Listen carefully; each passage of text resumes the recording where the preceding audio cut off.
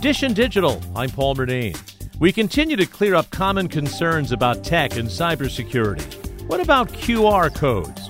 Shira Ovide writes the Tech Friend newsletter for the Washington Post.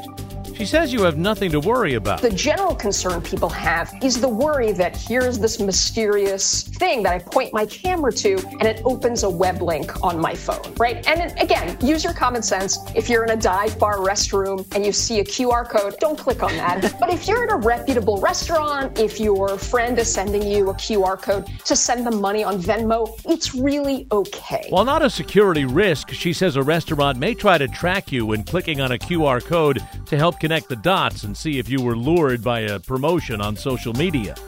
Dish and Digital, I'm Paul Murnane.